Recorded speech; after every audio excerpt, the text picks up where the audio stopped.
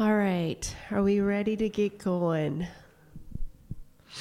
So glad you guys are out. Come out for tonight. We're super excited. We've wanted to do this, but the Lord has had us on besides COVID, the Lord has had us in a little bit of a hiding for a while, and we just got permission to come back out on Wednesday nights from Him. So we are very grateful that you guys are out tonight. And Katie, when we were praying and talking about doing Wednesday night classes again, she's like, yeah, we're going to do it on evangelism. I'm like, what?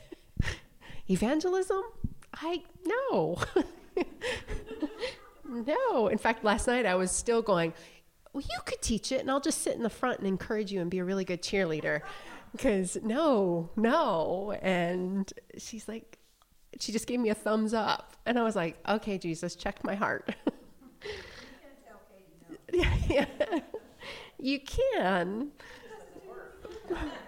But you better have God's no too before you tell her no. So here I am. I'm going to teach evangelism with Katie, who is the queen in my life of evangelism. And I have learned a lot from her. So probably a lot of my take on evangelism is what not to do, because that's me. I have learned the wrong way. But honestly, as I prayed over it and just began to pray over evangelism and this class, it doesn't surprise me that we're teaching on evangelism right now, because we are about to enter one of the greatest revivals to ever hit America and the world. And it can't happen without evangelism. And I think as believers, one of the things that we talked about is evangelism used to be really big in the church a long, long time ago. And then some people did it wrong, so the church silenced evangelism. And we're going to start out the night with what evangelism is not and kind of discuss that, because I think it was a takeout by the enemy. And I believe that God is opening doors for evangelism again, because He wants the greatest revival to ever hit America to come. The world, not just America, but especially in America right now. So I am excited about that, and we cannot do evangelism well unless we do the things that we did in the last few classes, which is learn about the spiritual gifts and utilize them in our life. Learn what is an idol in my life, and surrender, and all of those places. And so evangelism is perfect for this season right now, despite Angel. So I am excited to see what Jesus is going to do. So we're just going to open in prayer and then going to get started. All right. Anything you want to say prior to? Yeah, I wanted to add some simple notes for you guys. This is going to be about a 6 to 8 week course, so we invite you to join us for all of it if you can, and if not, that's all right as well. On the 21st, Found Ministry is going to be hosting School of the Presence here, which is a Wednesday it starts on, so you're welcome to come to that. Angel and I may be teaching that night anyways, but it'll just be with a slightly different gear than just evangelism, so that will be like a hiccup week. And so just so that you know, I think that's it. Yeah, and then that Saturday, we will be doing evangelism after the hosting the presence. We're actually going to go be activated in evangelism on the streets. We're not sure of location yet, but it'll be very close in proximity, not too far away. So we will be taking vans out and going to be activating. So it's a great activation week. And School of the Presence will help vamp and ramp what we're doing in these classes. So it'll be a great way to go practice. And if you know me, that is like, no, thank you. We'll send Katie.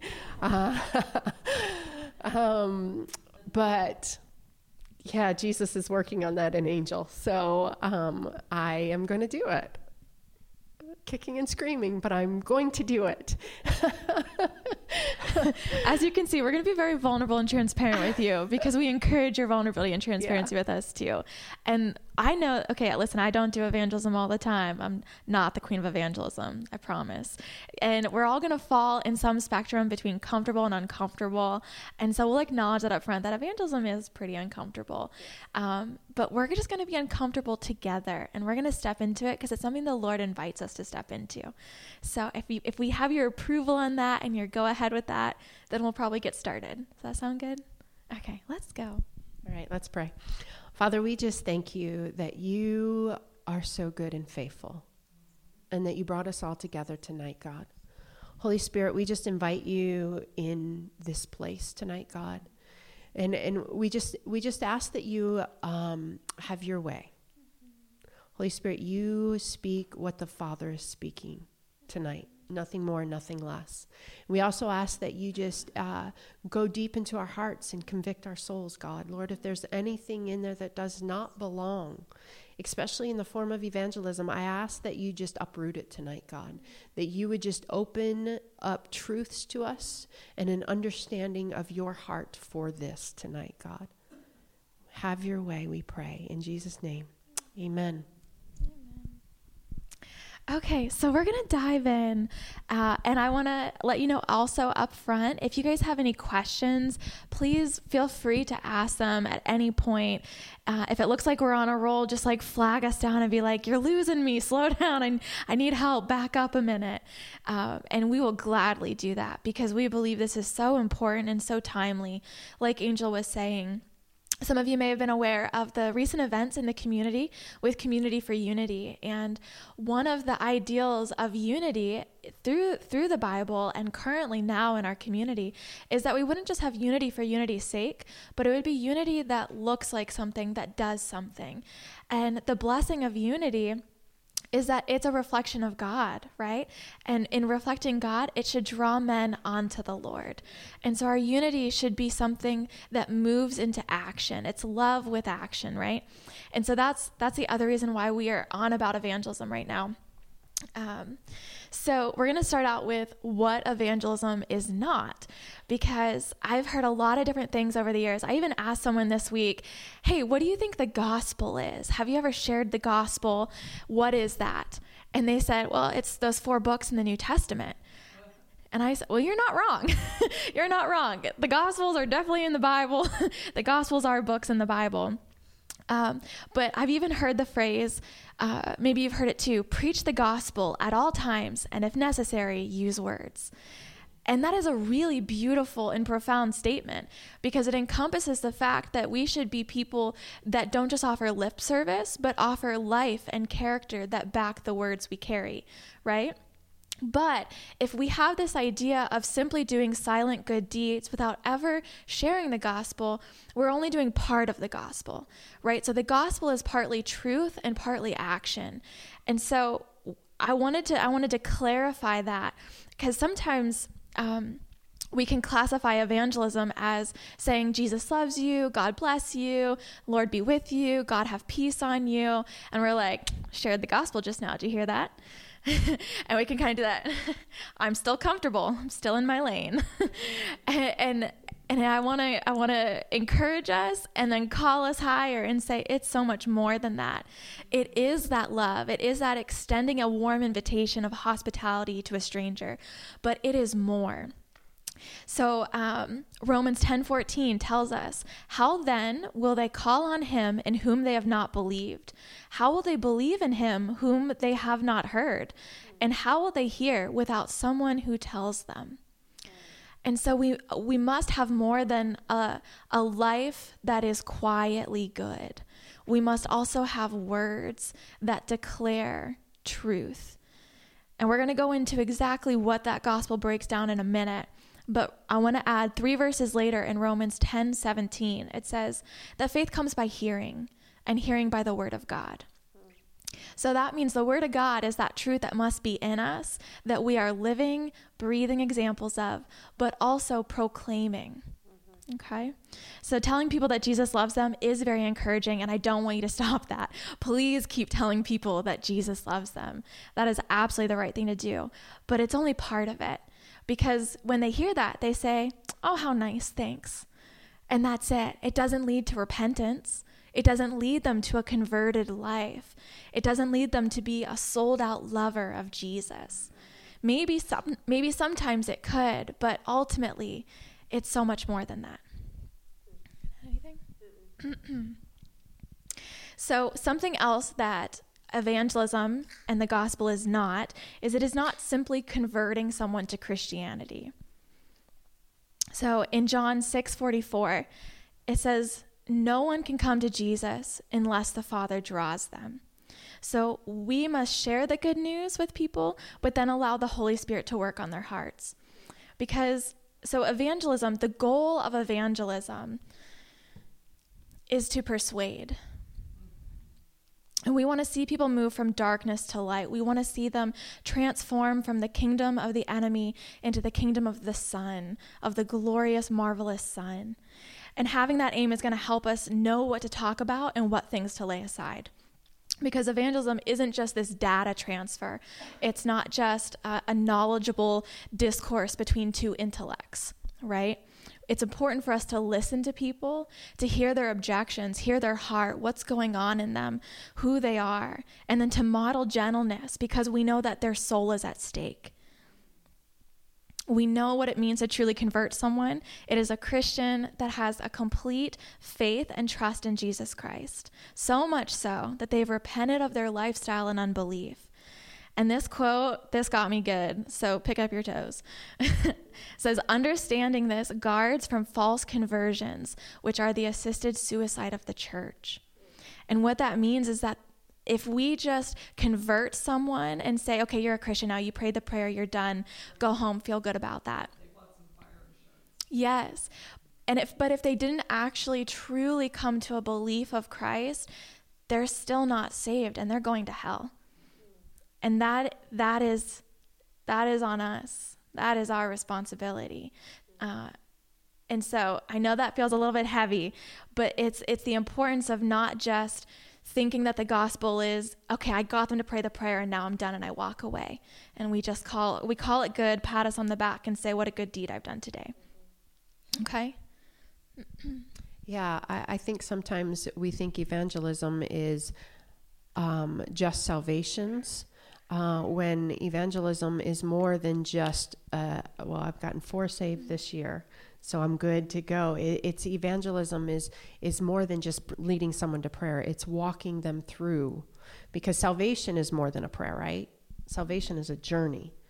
And I think we think we're good and done with just leading someone to prayer. Yeah. Like I know for me, for example, and maybe some of you have similar stories or wildly different stories, but in my case, when I had first prayed the prayer, I think I was 4 or 5, but I didn't really know what it meant. And I would go to bed every night and I would say my little prayers that I was taught to pray. And I'd always tag on to the end, please don't let me go to hell. Please don't let me go to hell. Please don't let me go to hell. You know, I really had no idea. That's all I thought was I pray this prayer and I don't go to hell. The end. I'm saved. And it wasn't until I got older and I had this capacity of understanding that this salvation means so much more. And that salvation requires something of me. It costs me something. It wasn't just a prayer I prayed and now I can live however I want. Now I can do whatever I want. And at the end of the day, I prayed. So that's it, right? It actually cost something. And something in me had to change as a response to that. So that's a little fun thing on salvation, I guess. But we won't go too deep into doctrine or anything. I'll pause there and see if you guys have any questions about what evangelism is not. Or if you've had experiences where you're like, I saw this, is that what it is? Or anything to that effect. Yeah. I've had the privilege of leading several, into salvation at work, but I'm not allowed to follow up. Mm-hmm. It's against our policy. So what about that? So she asked if you couldn't hear, I've had the privilege of leading several people to salvation at work, and Penny works in a mental hospital. And she said it's illegal for her to follow up with them then. What does she do? And so that's a very good question. I think in my experience, when I've been in situations like that, I try to carry some form of literature like business cards or pamphlets that I can offer them that would connect them to somewhere to get discipled. So even if like the hospital has a chaplain that they could connect to, no? Okay. Or if there's a local church there, anything, or, you know, our business card here, and you could say, you could call a pastor and you could talk to them. Yeah. We're not allowed to have any communication with them for like 7 years. I think the key with that too is recognizing that, yes, you've led them to a prayer, but make them understand that it's not the prayer that saves them. It's a lifestyle change. It's a journey with him. You can do that discipleship right there on the spot. That, Giving them books. yep. Things like, you know, with the, Yep. this Holy Spirit and everything. And Yep. I have, usually when that happens, I usually have another week following up with them at the hospital. Yep. So I expand on it. Yeah. I think the key... Follow up with the church. And The key is to remember is, I think too often we think that the prayer is good and enough, but we've got to recognize that it's not about the prayer, because the prayer doesn't save them. It's a lifestyle change. It's a journey with Jesus. That is salvation is a journey. It's not a one and done thing. And too often we present a gospel that says, you're saved now, you're good to go. And that's not evangelism. So that's just presenting a ticket. It's a free ride, and that's not what Jesus did. So it's recognizing that evangelism, yes, lead them into prayer, but make them understand that it's more than just the prayer that saves you. It's a journey with Jesus forward. Yeah, and even the thing that just keeps bringing to my head right now is, I just picture the Father saying, I want a relationship with you. I'm not just handing out a golden ticket to come check out my factory and taste the candy and go home at the end of the day. I want you to be mine. I want to be yours. I want a relationship with you. And like, if you have a relationship in your life with someone that you love deeply, you're not satisfied seeing them once a year. You're not satisfied seeing them on certain holidays for a few hours, like visiting hours. Like, you want to be with them. And like, that's the cry of the Father's heart. And we, in evangelism, are ambassadors of the Father's heart, going to people saying, did you know there's someone who loves you so much that can't stand to be without you? You know, and when we go through this, so each week, so that you know, we're going to focus on a different part of the gospel. And so we're going to get into the depths of, you know, what is sin? Why does it separate? What is repentance? What does it look like? How do you lead someone into repentance? But just to highlight something, like the Father's heart, when we go out and we share that heart with people, it is, people know what their sin is. You don't have to tell them what's wrong with them. If someone's a slave to sin, you don't have to convince them of it. They know what shackles feel like. They know what bondage is. They know their addictions. Like, they don't need convinced that they're broken or rejected or abandoned or not worthy. They already have those thoughts filling their minds all day long by the enemy who they belong to.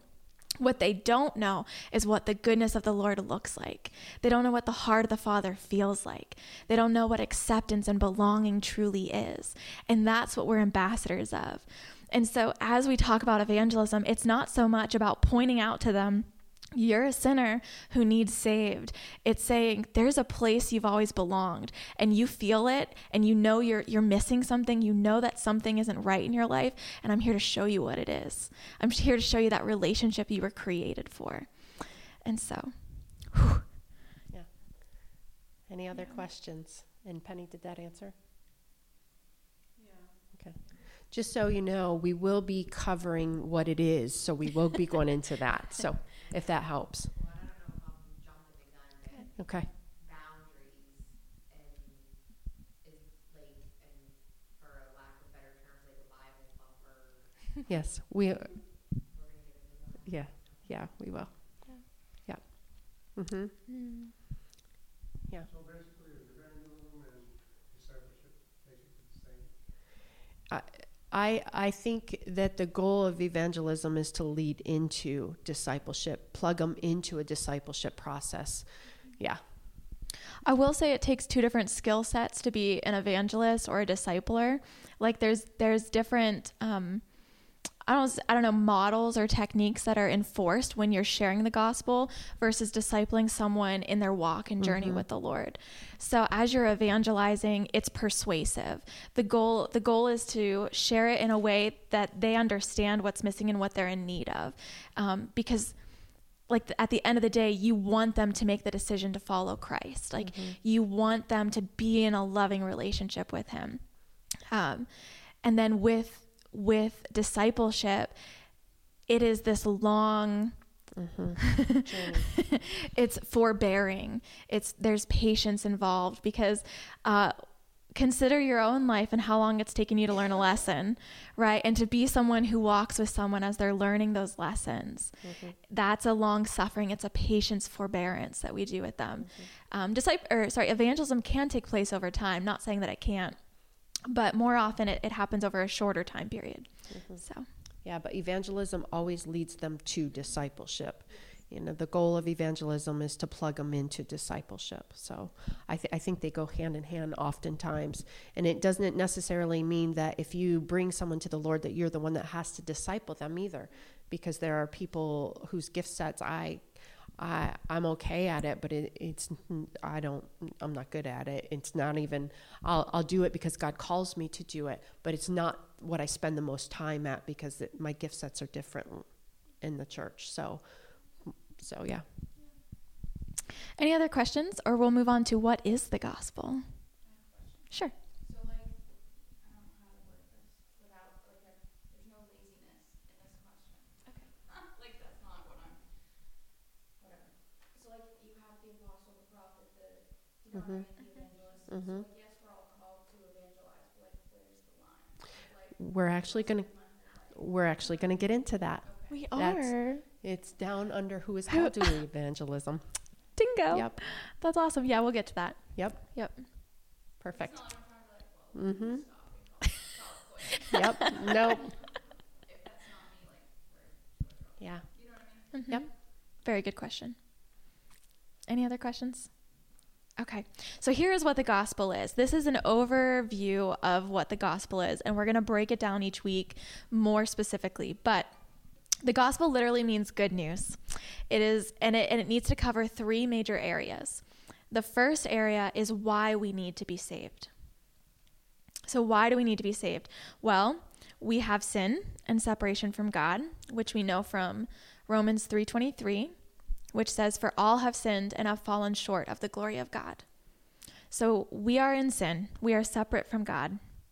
And then Romans 6:23 tells us, "For the wages of sin is death, but the free gift of God is eternal life in Christ Jesus our Lord."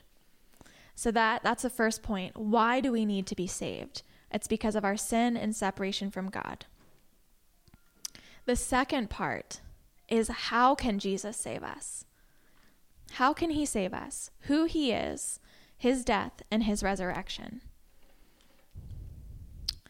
And we have 2 Corinthians 5:15, and it says, "And he died for all, that those who live might no longer live for themselves, but for him who for their sake died and was raised." And John 3:16, "For God so loved the world that he gave his only begotten Son, that whomsoever shall believe in him shall not perish, but have everlasting life." And then the third point, so that was the second point, how Jesus can save us, who he is, his death and resurrection. And then our third point is what we must do to be saved. So the first is why, the second is how, and the third is what we must do to be saved. And that is repent and believe.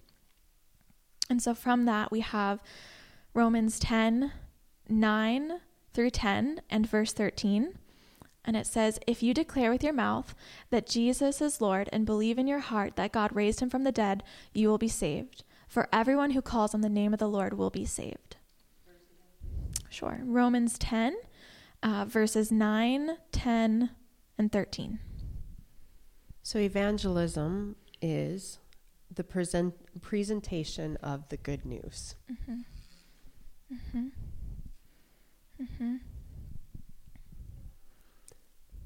And like Katie said earlier about, it's not just it is a lifestyle, but too often we use a lifestyle of good as our evangelism.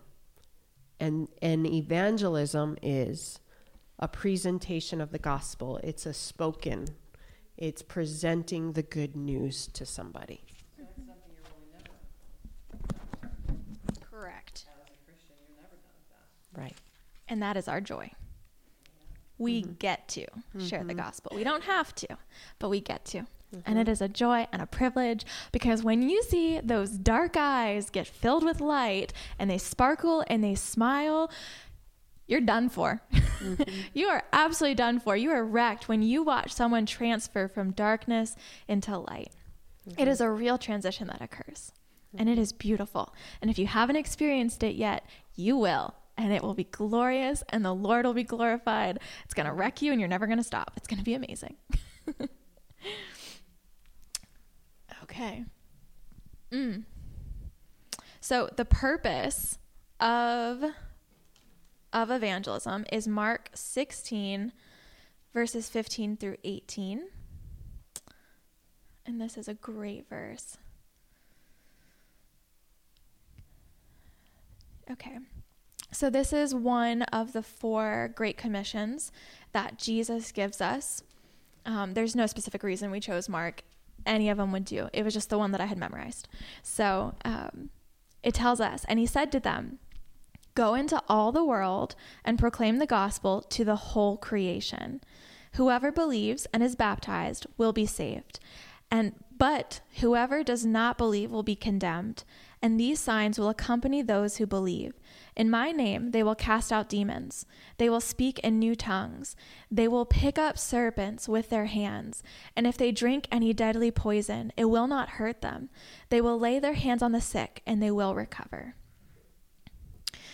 So one of the things that I want to point out is that the word saved here, we often equate it to this salvation of the soul, but it is sozo, and it is an all-encompassing salvation of mind, body, and soul. It is this complete transformation inside out. And so it is healing for our physical body. It is salvation, the transference of our soul from dark to light. It is mental salvation, that mental health would be healed. It encompasses it all. And so that makes our Lord the Lord of healing all things. So that salvation is that healing and transference. It's all encompassing. So that's something that I just think is beautiful. Like when you evangelize, whoever you're talking to in the moment, if they're like, I don't really know that I need to accept Jesus, and you're looking for different angles to share the gospel with them, you could ask them other questions like, well, do you struggle with mental health? Do you struggle with depression, anxiety, addiction? And they're like, well, yeah, I got all that. I say, well, did you know that when Jesus saves, he heals you and delivers you from all that stuff too? And then they go, huh, you know? So it's this all-encompassing thing. Someone might say, well, I don't think I need Jesus. I don't want a new relationship in my life. I've got enough or whatever. There's something they have need of that Jesus is the answer for. Yeah. What I love about this verse, and this has been my conviction as I've meditated and prayed, and just in this season of isolation, the Lord's really just been convicting me in areas that are not refined. And this is one of my areas. Evangelism is my area right now. And he says, go into all the world and preach. You know, I can preach with my life. They can see I'm good. They can see Jesus on me. But preaching is word spoken. And I think it's something the church has gotten far, far away from, is speaking the good news to those around us. And that is why darkness is growing in our land, is because no one is speaking the good news. We are no longer preaching. We're just trying to show them with our life. And God is really convicting me that it's more, Angel. Yes, that's a part of it. That's a piece of it. But I need you to start preaching. And stop preaching just in church. Preach outside the walls. Go into all the world and preach. And so that is my conviction. That is why I did not want to share. That's not why. So you will see Jesus is really good about just letting me be raw.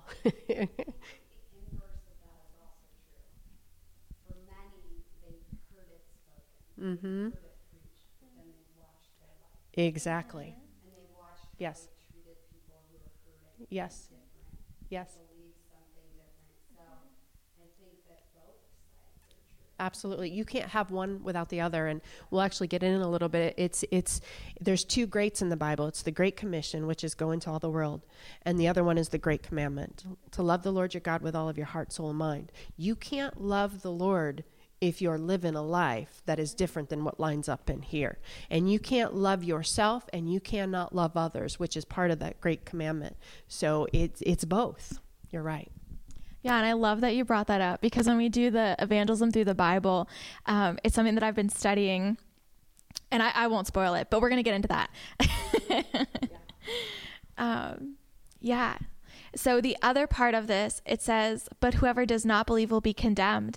And that is the other unction and urgency in our spirit that tells us to go. Is, yes, evangelism is uncomfortable, but I'm far more uncomfortable knowing that people are dying and going to hell, that people are currently living in condemnation, far from God. And to know that, to pass people by on the street, breaks my heart. Thinking, what are they living with? What are they experiencing? What lies do they believe about themselves that could be completely eradicated if they knew Jesus Christ? And so if I could simply say truth to them and bring healing words of honey to them in the form of the gospel, and there's wisdom in how you share the gospel, right? It's not just, you're a sinner, you need the Lord, okay, clean up your life, because that's not honey, that's not gracious, that's not respectful. So if we do it in wisdom, it brings healing.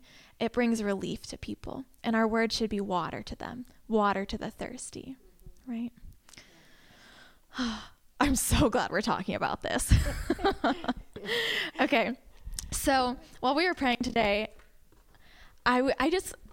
so backstory, I'm in a Bible school right now where I have to inductively study the Bible, and we go through 16 books of the Bible really in depth, verse by verse, language, culture, history, whole 9 yards. And listen, I thought I knew the Bible. I thought I was a good Christian, but that adage is true. The more you know, the less you know. The more I'm learning, I'm like, I don't feel like I know any of this. This is amazing. As much as I've learned in the past 6 months, it makes me feel like I knew nothing prior. And so one thing that we're doing is we're going chronologically through the Bible and starting at the very beginning with God's original design. And so I just want to walk us through evangelism through the Bible, because y'all, I didn't even know it was there in the Old Testament. And so I don't have all of my verses mapped out. Would it be helpful if I wrote down my verses first for you? Yeah, that would be helpful. Okay. You want to just chatter for a minute? Sure. So one of the really cool things is Pastor's been taking us through this Holy Spirit Bible study and Sunday mornings, and his verse has been the call of Adam and Eve, which was what? Those of you who are going to our church, what was the call of Adam and Eve? To multiply and subdue the earth. That was the very first call to evangelism. Multiply and subdue the earth. Take light and dispel darkness. Multiply and subdue the earth.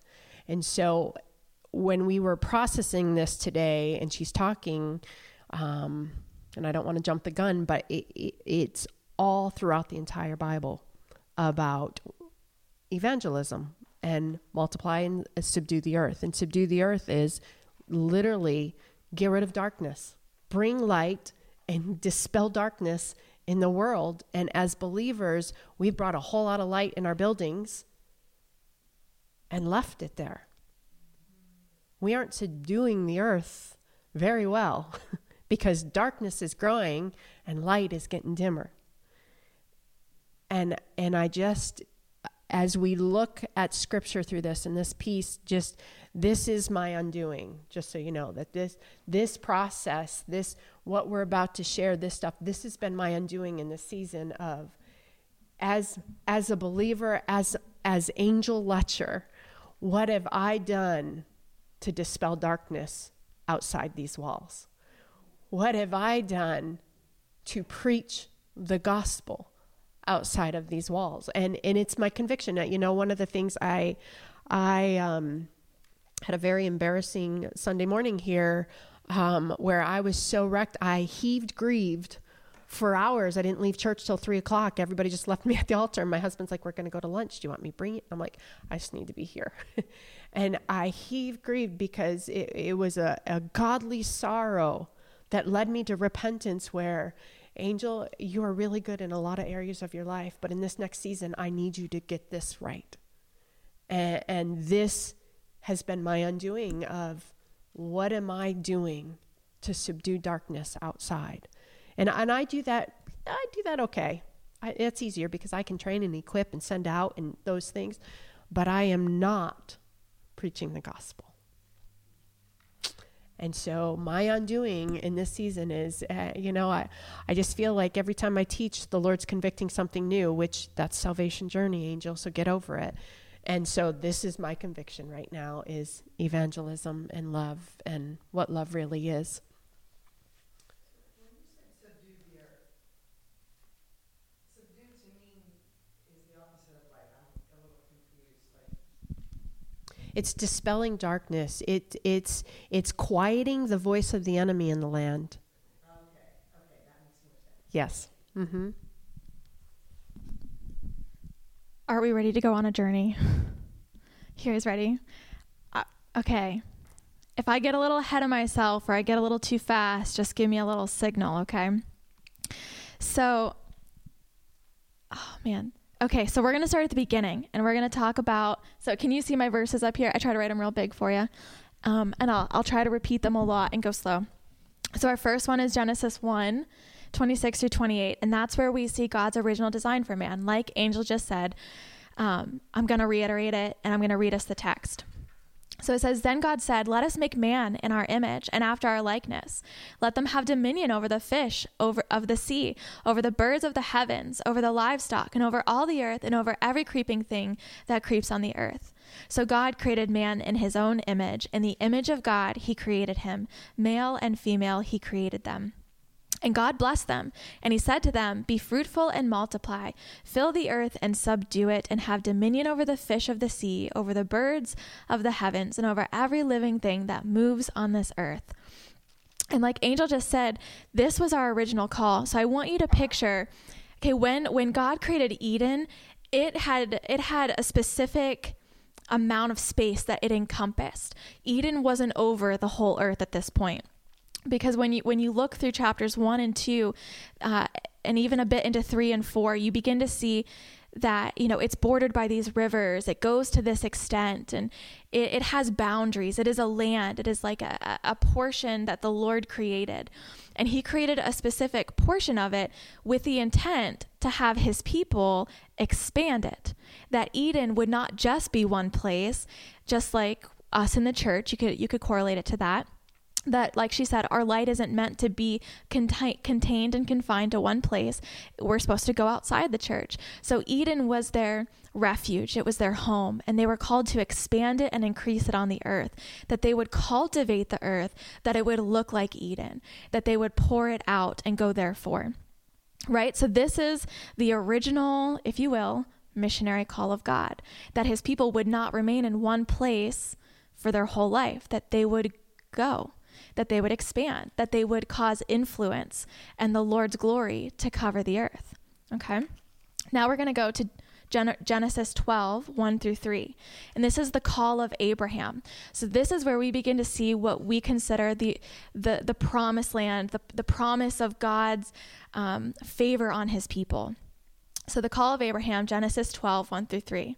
Now the Lord said to Abram, go from your country and your kindred and your father's house to the land that I will show you. And I will make of you a great nation, and I will bless you, and I will make your name great, so that you will be a blessing. I will bless those who bless you, and him who dishonors you I will curse. And in you all the families of the earth shall be blessed. So again, we see this reiteration of this missionary call of God. That God's heart is that all of his people would be in relationship with him, that all the families of the earth would be blessed in him, that there would be this covenant between him and all the people. Okay, we're going to jump to Genesis 28, 13 through 15. Now this is Abraham's grandson, Jacob. So we have Abraham, Isaac, Jacob, right? So it's his grandson. And Jacob gets his own encounter with the Lord. When he's traveling, he stops at this place, lays down his head on a rock, takes a little nappy nap. And it says here in 13, and behold, the Lord stood above it and said, I am the Lord, the God of Abraham, your father, and the God of Isaac. The land on which you lie, I will give to you and to your offspring. Your offspring shall be like the dust of the earth, and you shall spread abroad to the west and to the east and to the north and to the south. And in you and your offspring shall all the families of the earth be blessed. Behold, I am with you, and I will keep you wherever you go, and I will bring you back to this land, for I will not leave you until I have done what I have promised you. So again, we hear this reiteration of the original design of God from Genesis 1, calling them and saying the dust of the earth. When you see dust, you never see one speck of dust. It's a collection of dust. When you see sand, it's not just one speck of sand. It's a whole collection of sand. So there's this element of multiplication spoken there. And again, you shall spread abroad to the west, the east, the north, and the south. We see this going, this mobility of God's dream and vision for his people. Okay, with me so far? Doing okay? Okay, we're going to jump to Deuteronomy 4. So this is where I was like, we had to study Deuteronomy. I was like, nothing good comes out of the law. You like trudge through these books, right? January 1st, you start your Bible reading plan. You get around this point and you're like, I'm done. I can't make it any further, right? I can't be the only one. Yeah, you get to these and you're like, really, God? Is there anything? I don't know. But I'll tell you what, Deuteronomy wrecked me. There is so much behind Deuteronomy that as an American church, we have no idea about. Sermon for another time. Specific to this point, Deuteronomy 4:1 and then 6-8, we see the missionary call of God to a nation. It's no longer just to one person, because by now thousands of years have passed and they are no longer just a collection of families. They are now thousands of people. So it says in Deuteronomy 4:1, and now, O Israel, listen to the statutes and the rules that I am teaching you and do them, that you may live and go in and take possession of the land that the Lord, the God of your fathers, is giving you. So here we see that the promise of Genesis 1, subduing the earth, they're taking possession of the land. Okay, jumping down to verse 6-8. It says, keep them and do them, referring to the statutes and the laws, for that will be your wisdom and your understanding in the sight of the peoples, who, when they hear all of these statutes, will say, surely this great nation is a wise and understanding people. For what great nation is there that has a God so near to them as the Lord our God is to us, whenever we call upon him? And what great nation is there that has statutes and rules so righteous as all this law that I set before you today? So we know that through scripture, God has set apart his people, right? They're this peculiar bunch. They're his treasure. Israel is his favorite. And for me, I always looked at that and thought, man, I feel like a bunch of chum compared to Israel. Does God really want me? Like, if they're his favorite, who am I? Do I matter? But what it means for Israel to be a special, set-apart nation is that they were like a light set on a stool up high to shine light to others. They weren't set apart to say, these are mine and no one else's, because we just heard the reiteration 3 times now that God wants all the families of the earth, all the nations. Even before the Gentiles are welcomed into salvation through Jesus' death, we see that God's original design was always for all people, always for them. But here, when he sets them apart, is that they would have more influence, that they would be a light that's an example set above for other nations to look on and be influenced by, that they would be a leader of other nations. So again, there is this reiteration of the missionary call, but now it's to a whole nation, that they'd be set apart to be a light to them. And I'm going to jump to Deuteronomy 7, because here we see the blessing of this obedience. So Deuteronomy 7:12-13, And because you've listened to these rules and you keep them and you do them, the Lord your God will keep with you the covenant and the steadfast love that he swore to your fathers. He will love you and bless you and multiply you. He will also bless the fruit of your womb and the fruit of your ground, your grain, your wine, your oil, the increase of your herds, the young of your flock, in the land that he swore to your fathers to give you. So he is giving this profound blessing to them for being ones that were created to be a light, right? So they were supposed to live in such a way that others would look on them and know that God is who God says he is. They're called to use their influence for a purpose. Yeah, I just want to say, I think often we think of multiply and we think, oh, have more children. But he says in this promise, so that you will multiply and bless the fruit of your womb. Those are two separate things there. So we often, when we think of multiplication, even with Adam and Eve, we thought, well, have children. It's not just have children. It's multiply like Christ, those like Christ. It's multiplying who we are in Christ throughout the land, not just more children. Multiply, make disciples.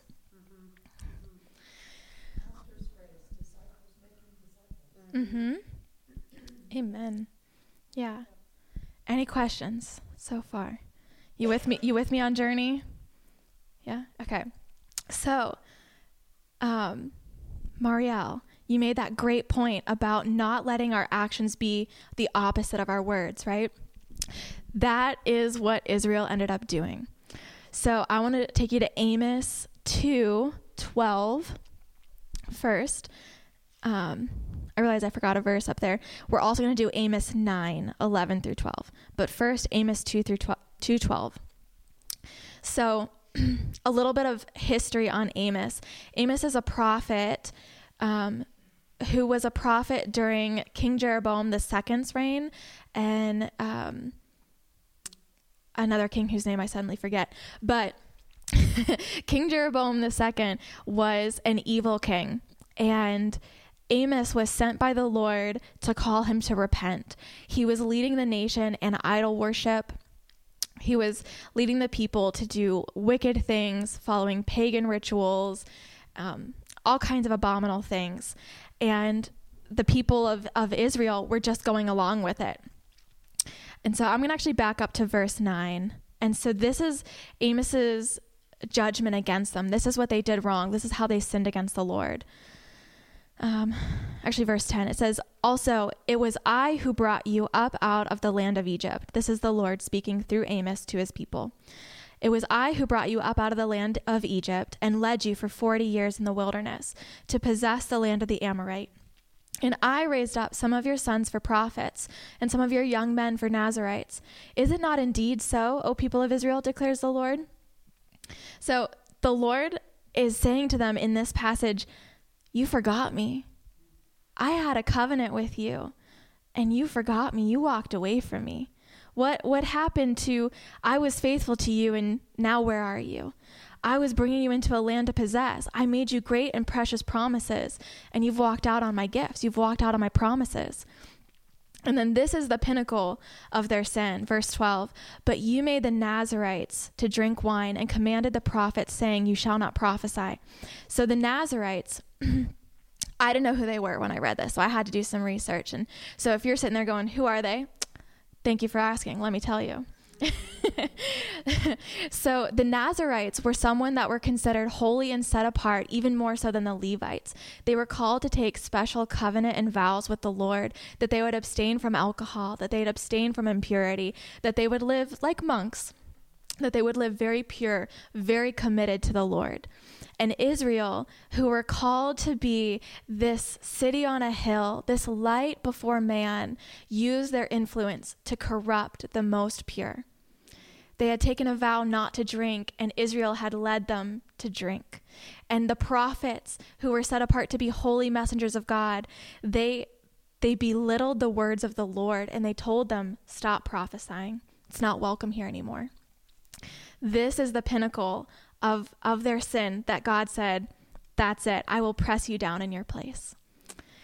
it is because of the influence he gave them that they misused. So I know that's like, man, geez. Okay.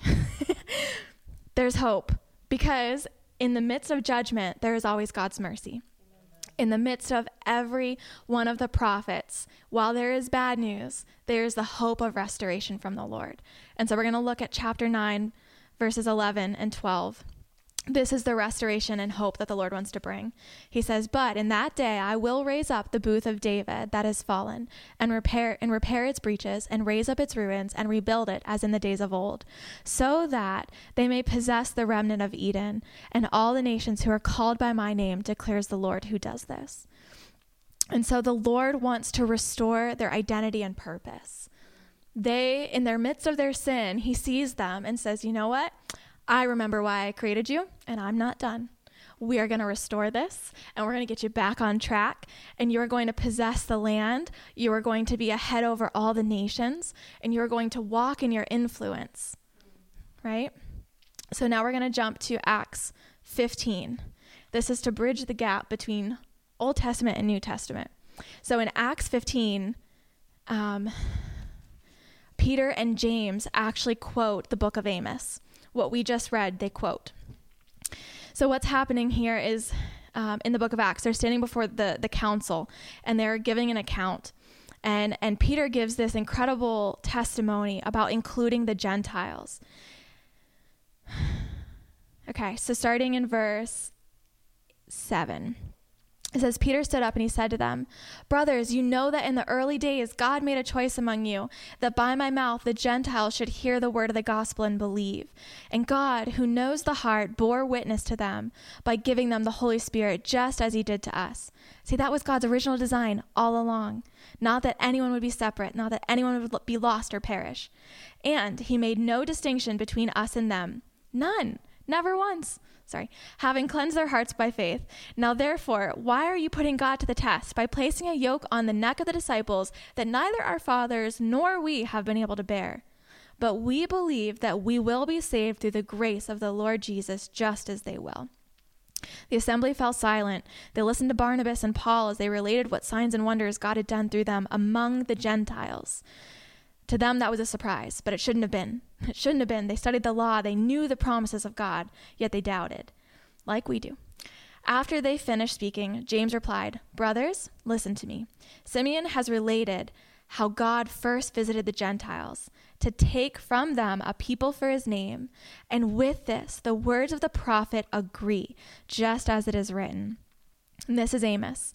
After this I will return, and I will rebuild the tent of David that is fallen. I will rebuild its ruins, and I will restore it. The remnant of mankind may seek the Lord, and all the Gentiles who are called by my name, says the Lord, who makes these things known of old.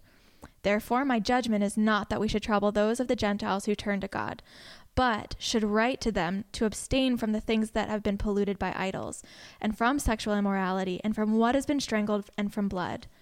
For years, ancient generations, Moses has had in every city those who proclaim him, for he is read every Sabbath in the synagogues." So this is just so powerful because there is this streamline of the gospel and the call to be missionary and evangelical from the beginning. It was always a part of God's plan for us, that he would include all people in salvation and that we would be the ones that are chosen to go and share the gospel.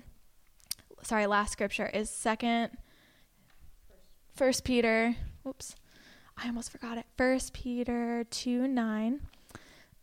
It says, "You are a chosen race, a royal priesthood, a holy nation, a people for his own possession, that you may proclaim the excellencies of him who called you out of darkness and into his marvelous light." And then verse 12, "Keep your conduct among the Gentiles honorable." And so we are now in this collective, that God, who wanted to do this from the beginning, is saying to us, use your influence wisely. I created you to be a city on a hill, a light before men, to share the gospel, to multiply, to subdue evil, to bear fruit. And that is the joy that the Lord has given us. And does that make sense? Oh, yeah, go ahead, Marla. Marielle. That's really interesting, though, in Acts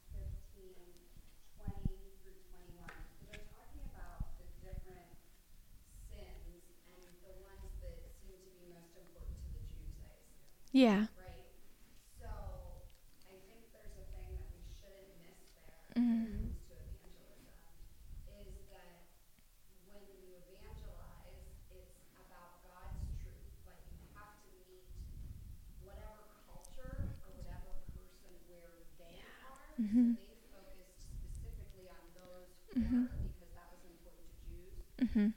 But that if the thing that the person you know that they struggle with is homosexuality, or they had an abortion, or they have greedy thoughts, like maybe those aren't the things you need to focus on in that moment. You need to meet them where they are, and the rest will come. Yeah. And I just like don't want to miss that point. Yeah. Because I think that in the culture we live in as believers, it's very easy to go to the places of the things you don't struggle with. Yep. You bring those ones up. That is so true. Yes. Absolutely. Yeah. God wants us Yeah. to meet people where they are, lovingly, and that doesn't mean you don't speak truth. Yeah. But what you see in these verses is them trying to make a place, Mhm. a safe place, Yeah. where they can hear the word. Yes. Yes. Oh, it makes so much sense. Can I go on something, or do you have something? No, go ahead. I do So- wanna go on. Oh, I do want to touch this before you go on. Okay. So what you're talking about right now, we studied out in Ephesians and looking at the wrestle between the Jews and the Gentiles, because it's seen throughout all of the churches. And I think it's so funny because we just did this walk through the Bible where God always wanted all peoples, all families to be his. And if the Jews who knew God's law, they saw this, but I don't know if it was just part of it was spiritual pride where they're like, no, it's for me. It's not for you. But there is this consistent wrestle through many of the churches.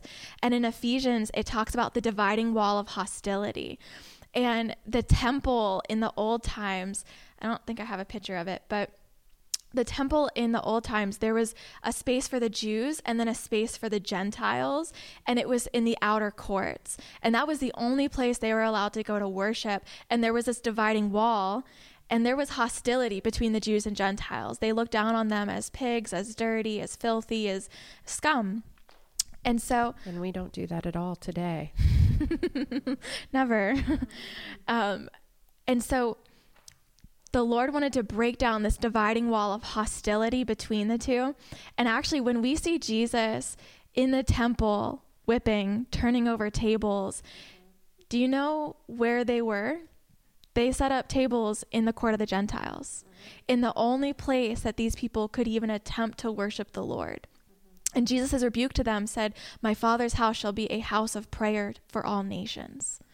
And he rebuked them again, saying, this is supposed to be a place for everyone. What are you doing? And so just to further emphasize that, it is for everyone. And they're in all the different church letters, they wrestle with that. Well, they don't look like us. Do they need to be circumcised? Should the woman be quiet? Should this or that? And they're constantly wrestling and pulling at their culture versus mine. And there is a time and place to surrender your right to your culture. We have to surrender our right to it, to thinking we know what's best, to pulling our patriotic, heterosexual, whatever, and saying, I have a right to X, Y, or Z, and I especially have a right to let them know why I know I'm right. We have to submit that right. Because though we know truth, it is important to be wise and to make the most of our time. Right? So go ahead. Yeah, we're actually going to get into that a little bit more on things that keep you from evangelism. That's one of the big keys right there. But one of the things that we talked about is a few years ago, they did the Send, Lou Engle did, and there was this huge crowd, a huge group of them from Britain. They were coming to America to become missionaries here. And that wrecked me. And so when we were processing today and just talking about this and seeing, right from the get-go, the call of evangelism has always been there.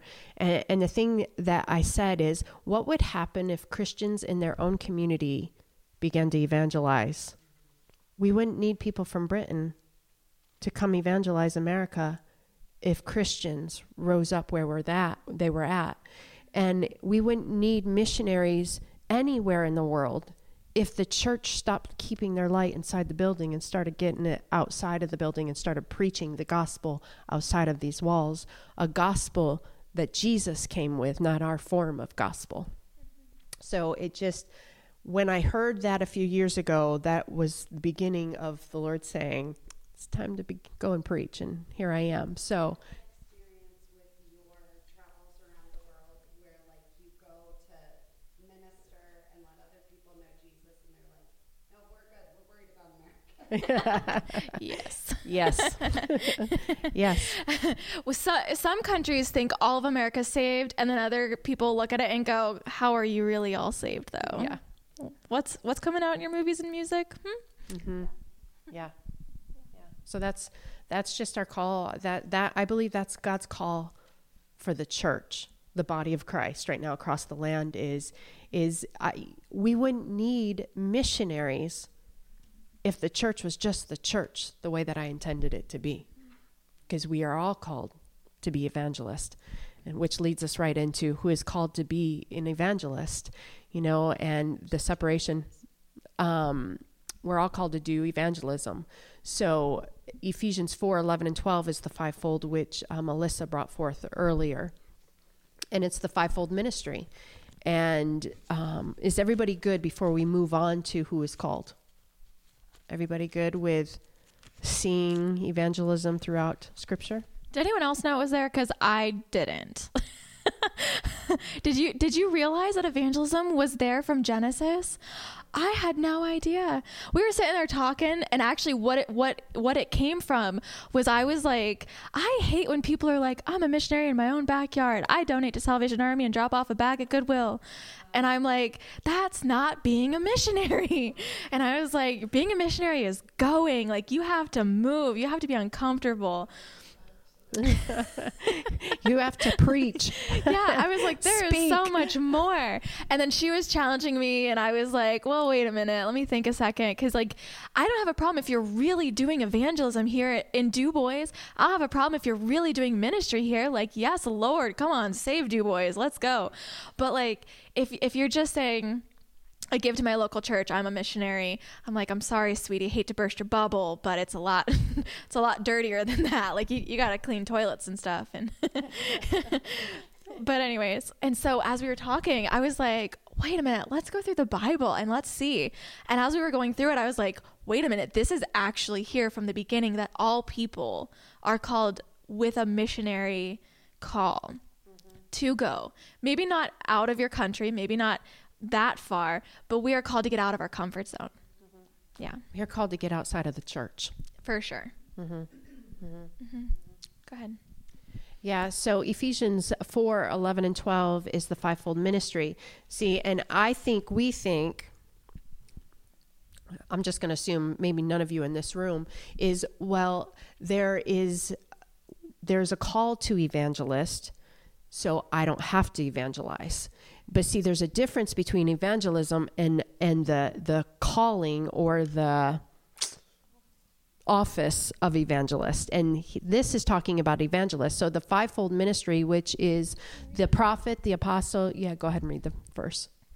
And he gave the apostle, the prophets, the evangelists, the shepherds, and the teachers to equip the saints for the work of ministry, for building up the body of Christ. So the office of evangelist inside the church is to equip the saints for evangelism. The office of the prophet is to equip the saints for the call on their life. The office of pastor is to build up. So there is an office of evangelist, but it's to equip the saints to become evangelists and to evangelize. So there is a difference between the two, but it's to equip you to become an evangelist. It's like there being a prophet and the office of the prophet. It's the same concept. Yeah, we're all called to hear God's voice as his children, as his beloved. Of course he wants to speak to us, and he wants us to hear him, and he wants to share dialogue with us. But if we say, oh, only the prophet gets to hear God, well, we are missing out. And again, I don't want it to feel like evangelism is this burden we have to carry, but it's a joy that we get to do.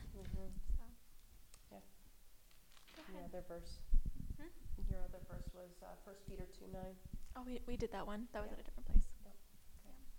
So moving right into what, did that answer your question, Alyssa? Okay. What keeps me from evangelizing? And this is where it gets hard and heavy, because this is the 7 things that kept Angel from evangelizing. And I'm sure one, if not all, has kept you at one point in time in your life. And yeah.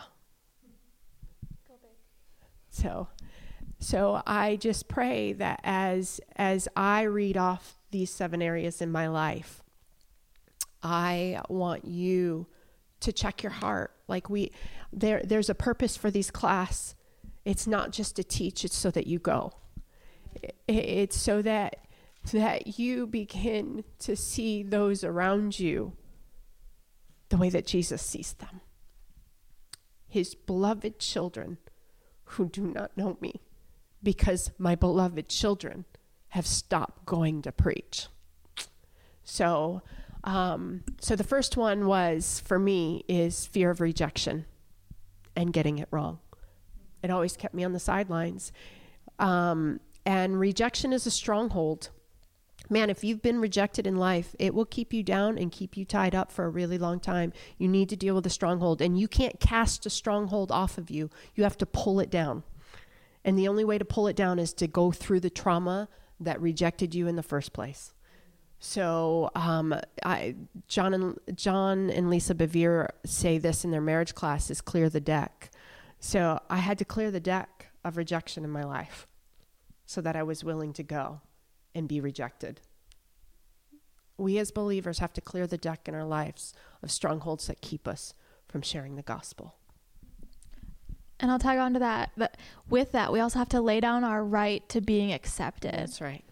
Because if our acceptance is in Christ, we don't need it in the form of approval from man. Yeah. And so we have to lay down that right to have man's approval. We have to lay down the idol that man's approval can take in our life. And we have to lay down the right to thinking we know it all. The second piece of that was getting it wrong. You know, I didn't want to look foolish and get it wrong. Well, guess what? You're going to get it wrong. And it's fun.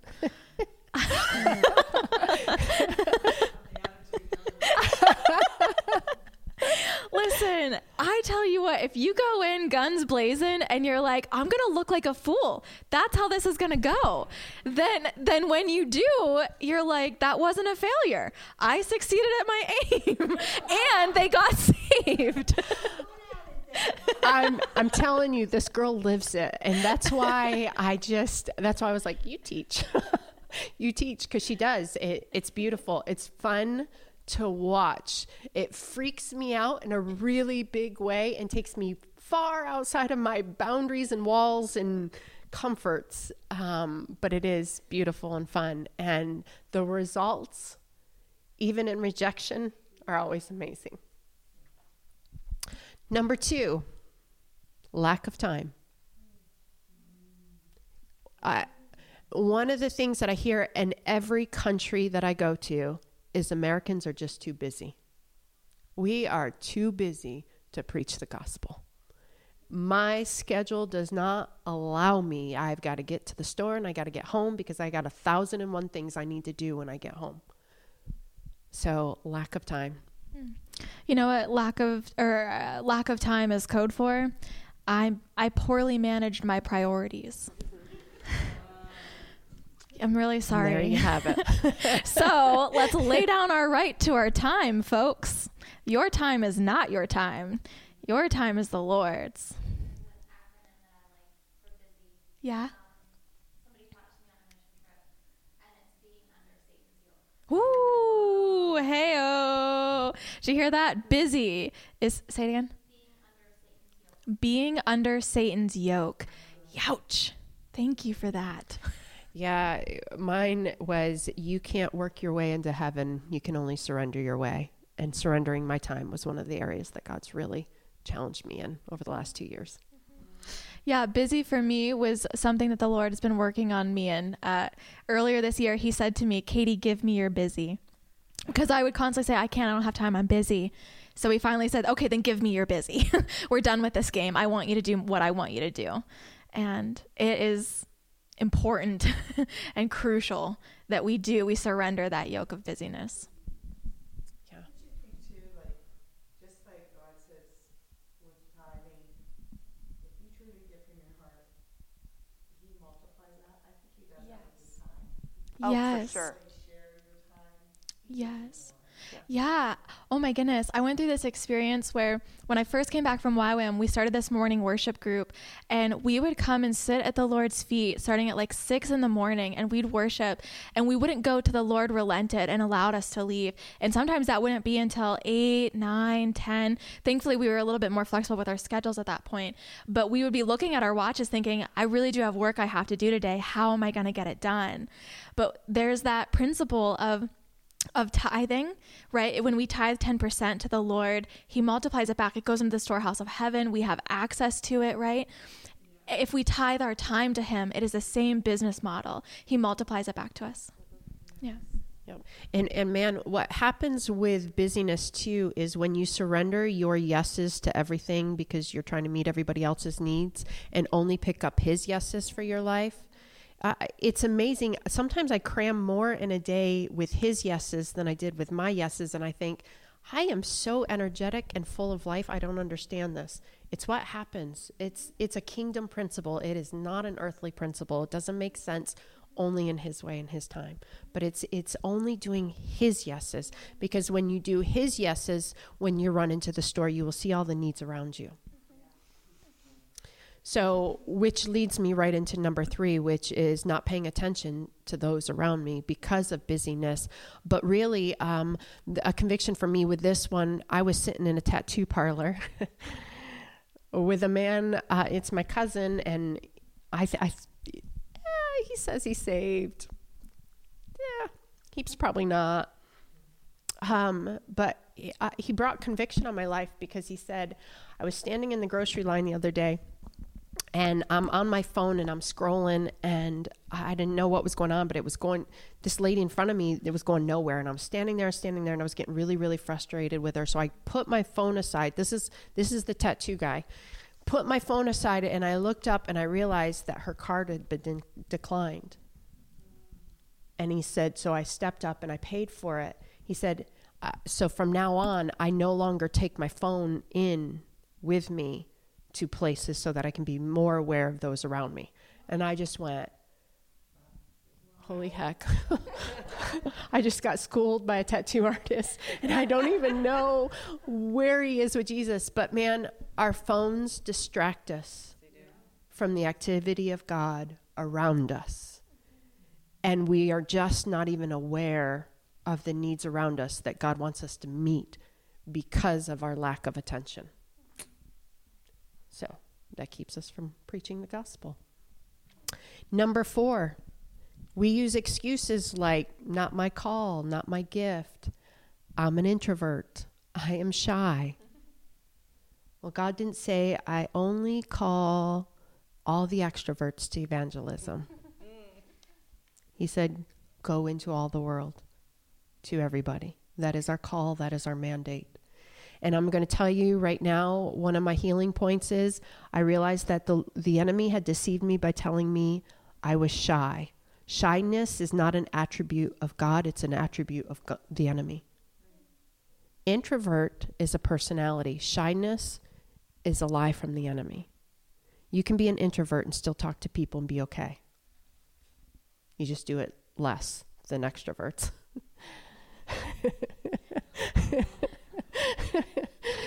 So don't use the excuse that you're an introvert and you're shy, because that is an excuse not to go.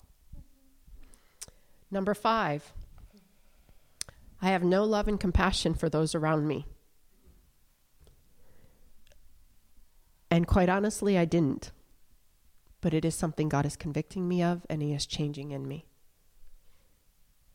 It's the 2 greats. It's the Great Commission and the Great Commandment. I am commanded to love. Commanded to love. Love looks like something. Love is patient. Love is kind. all of those attributes of love that Jesus is, we're supposed to love others with. And if we don't have that in our lives, then we better get on our face until we do. Because he's the only one that can make you turn from a person who is cynical to the world and begin to love them enough to preach. And number 6. This one is the big owie for me, and this will line up with what we've already talked about. I see sin instead of a child of God. I see lifestyles instead of a child of God. A lot of people see behaviors Instead of. That's right. And the Lord began to speak to me on this very thing. He says, Angel, I need your heart to break for what breaks mine. And if you only see sin, you'll never be broken over it. You'll just be angry about it. And you'll Bible thump. And you'll present a gospel that's less than. So how do you know if you see behaviors or lifestyles or sin? Let me just throw a couple of names out. Sean Boltz did this. He said, this is how you know you see lifestyle sin. I'm going to say some names, and the first thing that comes to your mind. No, I don't want to hear them. You ready? Donald Trump. Joe Biden. Nancy Pelosi. Jeffrey Dahmer. Michael Jackson. Ellen DeGeneres. Did you see a child of God, or did you see sin and behaviors? Yep. Man, we have got to get to a place where we stop seeing lifestyles and we see beyond behaviors and we see them the way Jesus sees them and stop cursing them with our mouth and love them into the kingdom. Pray them into the kingdom. It is easy to see sin. It is easy to see lifestyles. Jesus loved the one in front of him. He didn't call out their sin. He eventually calls out their sin, but he loved them first.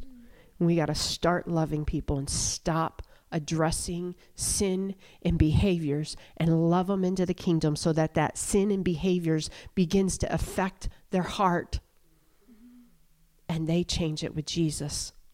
Because we were not called to judge the world. We are called to judge our brothers and sisters, but we are not called to judge the world. We're called to love the world. You know, people who need love the most ask for it in the worst ways, right? And where there is sin, there is a wound. Yeah. Because how can someone experience sin, which is the enemy's kingdom and darkness, without having any evidence of him on them? And here's a flaw in our logic. We get mad at sinners for sinning while we have not yet offered them the gospel. And so we like to point a finger, but we have to make sure that we are adequately going and sharing. Otherwise, it's hypocrisy. And I tell you this because I don't want you to be condemned of hypocrisy in your days, or of judgment and of harshness and bitterness towards people. When you stand before God, I want you to be clean and pure, a spotless bride. Right? And so we love. See, when we only see sin in people, or that's the first thing that we notice, it tells me that my lens is in the enemy's camp and not God's camp. Because God doesn't see that. He sees his son. He sees his daughter. So, yeah, that was my, yeah. When we see sin in someone else, we're actually looking at a speck. Yeah. I mean, nothing has. We're a beam in our own life. Yeah. Because we look at them and they have sin. Yes, that's right. Yeah. Yeah, because we are called to be like Christ. Yeah. That's been my undoing. So those were my 6, and then Katie added the 7th. So just so you know that the 7th wasn't mine, but it's the truth, because we live in a lesser gospel. And number 7 is we don't believe in hell anymore. I cannot tell you how many Christians I've talked to that does not believe in hell. I actually just got asked that the other day, and it was like the most awkward conversation because she was like, I don't know that I really believe in that. You know, nobody really goes to hell unless you really, really, really do something wrong. Like, if you're just decent, you're good. You're going to heaven. God's not going to be like that. And I was just kind of like, yeah, it doesn't work like that. Mm-hmm. She's like, are you sure? She was like, as long as you don't like murder somebody, like, you're not going to go to hell. And I was like, no, it doesn't work like that. Mm-hmm. And it was just like mind blowing because like she does believe that she's saved, and like she does. It was just like Mm-hmm. It's really hard to tell a really, really, really good person yeah. that they're not going to go to heaven either. I ran into that just last week. This person has a good heart, you know, is concerned about family, friends, you know, people in general, does give, works, blah, you know, the whole 9 yards. And he said, well, you know, I'm a shoo-in, you know, for heaven. And I'm like, no. I said, now understand, this isn't my rule. This is God's rule. Yep.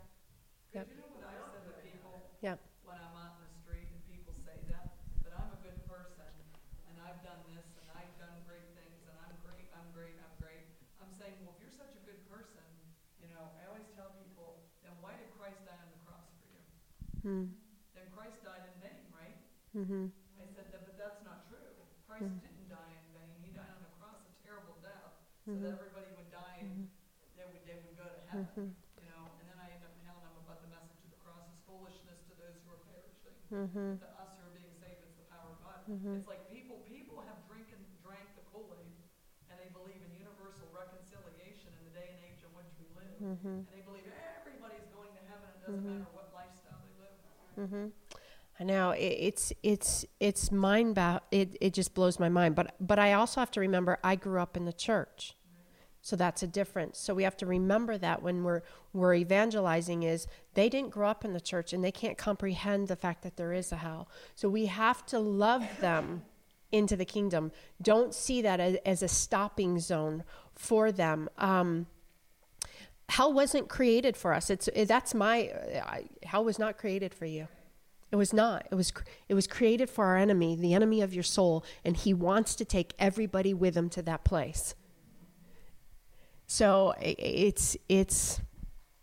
but unfortunately there are a lot of believers preaching a gospel that everybody makes it, and there is no hell. So you're okay where you're at, yeah.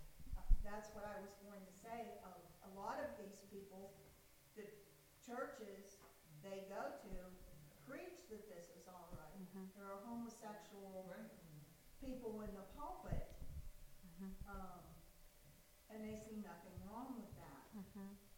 So that needs to be taken into consideration as well.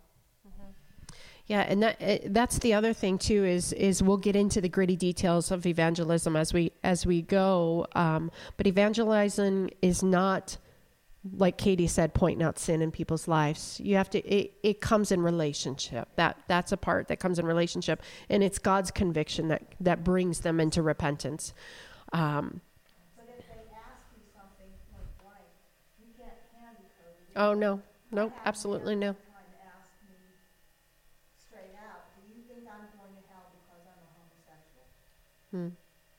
I had that once, and you know what I did? I took them right to the Bible and showed them in the same scripture where it said about people. And I told them the scripture, and I said, now this is God's word, not mine. And it says in that same scripture about people that are greedy, and how the people that are greedy and obese, and how these things like this about people. And I said, so people in your church that are into pornography, I said, do you think they're going to heaven or hell? I said, people, because it had a list of all these different sins in here. And I said, do you know people like that? Yes. And I said, now this is God's word. I said, so you read it, you determine for yourself where you're going. Yeah. And they were satisfied with that because they read it. It wasn't me beating them over the head with something that wasn't true. But it wasn't the gospel of Tammy, it was the gospel of Jesus Christ. Well, and there's two things that lead. Katie's going to show us a video once we get it up and running here. There's two things that lead people to repentance. It's godly sorrow, which usually comes out of relationship with Jesus, right? Christians get godly sorrow for sin. It's not unbelievers because they don't know Christ at that point in time and the goodness of the Lord. And I think too often there's a lot of Christians that haven't presented the goodness of God that leads to repentance. And so, yeah, absolutely. Yep. Yep. That's all you can do is point them to Scripture. And know that God's heart for them is love. Yeah. Yeah. We had been friends for a while, and we had talked about God, but we never got into his situation until he came right out and asked me. So then we talked about it, and unfortunately, it wasn't long after that we came back to Du Bois, so I don't know how well he followed up with that, but When you planted a seed, you led them to love. that's all we can do. Yeah, go ahead. Questions of what do you do when they're a good person, and they're like, well, I'm fine, good people go to heaven. That is a very common question, and I actually have a video that is going to help answer some of those questions. I know we are at our 8:00 cutoff, but if I can borrow 5 minutes and then we'll be done and we'll pray. But if you have to go, we understand. We won't keep you. But as soon as our amazing tech guy gets it all geared up, we'll watch it. But it is a big question. I myself had someone this week that I was polling a bit, knowing we're going into evangelism, and asked about it, and it had come up that they were like, well, the same thing Alyssa was sharing, that how can good people go to hell? And here's what I've realized is the temperature of our society is that if sin is not so bad, then God's not so good. If sin doesn't matter so much, then what does salvation mean? And so that's the temperature. So, unfortunately, that means that we have to point out what sin is. It's not that we're judging the person, but we do have to draw a line and say truth is absolute and right and wrong is absolute. There is a cutoff, and you have to be on one side of the line or the other. And it is loving to say that. It is merciful to say that. Yeah, it's love looks like discipline sometimes. Love looks like truth, and it's the hard truth, and it's not fun to walk anybody there. It's not an easy conversation, and that's where you have to surrender your right to be liked.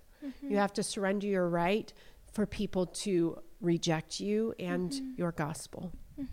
Okay, so I'm going to show you this video. Go ahead.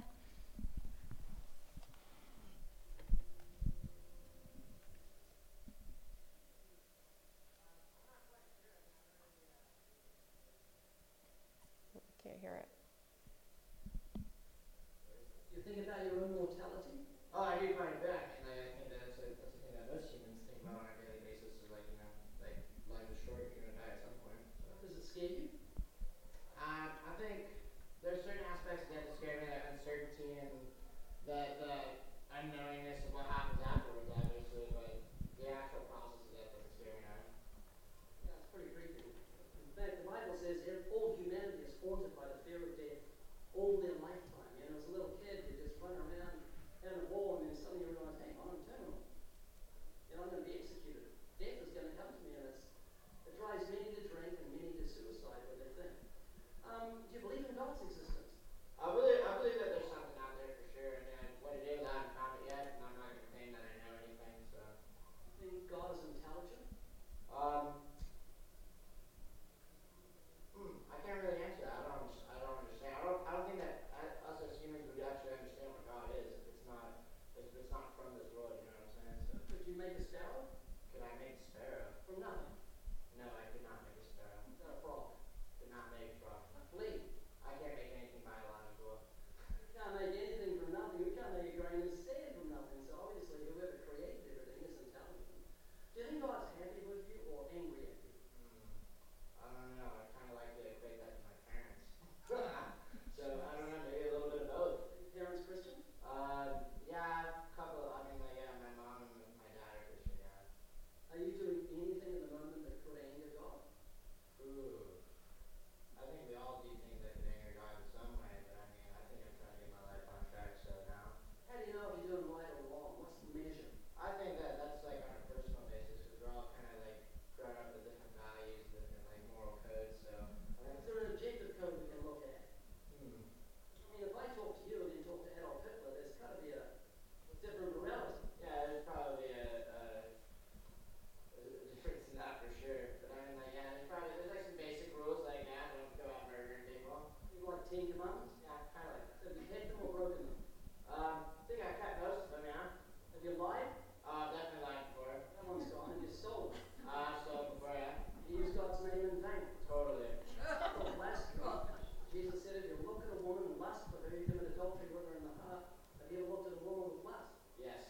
4 that have been skilled. Which one have you kept?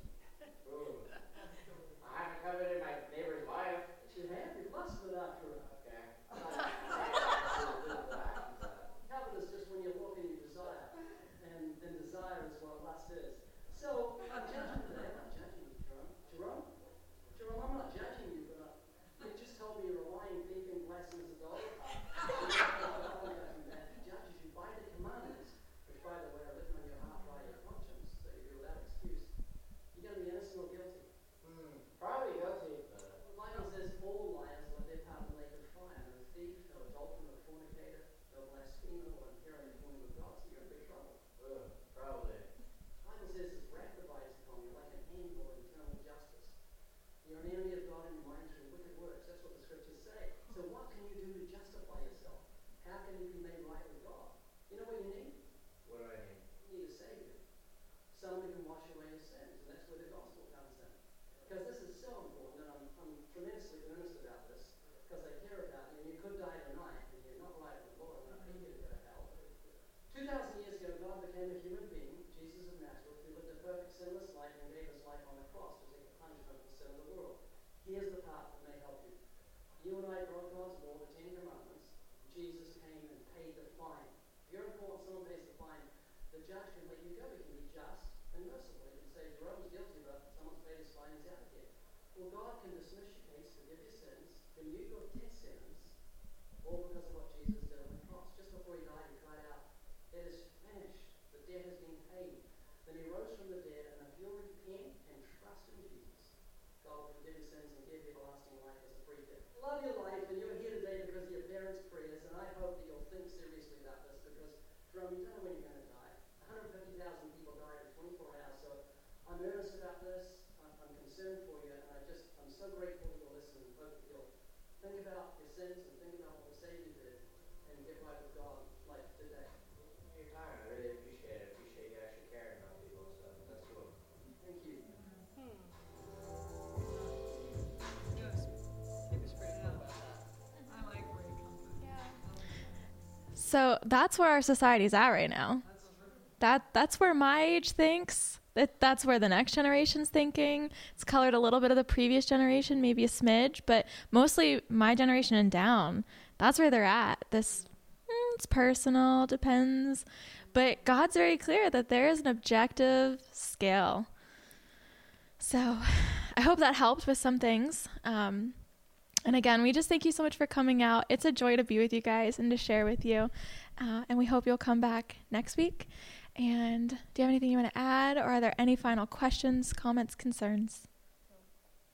Okay. I was just going to say, make sure you ask questions.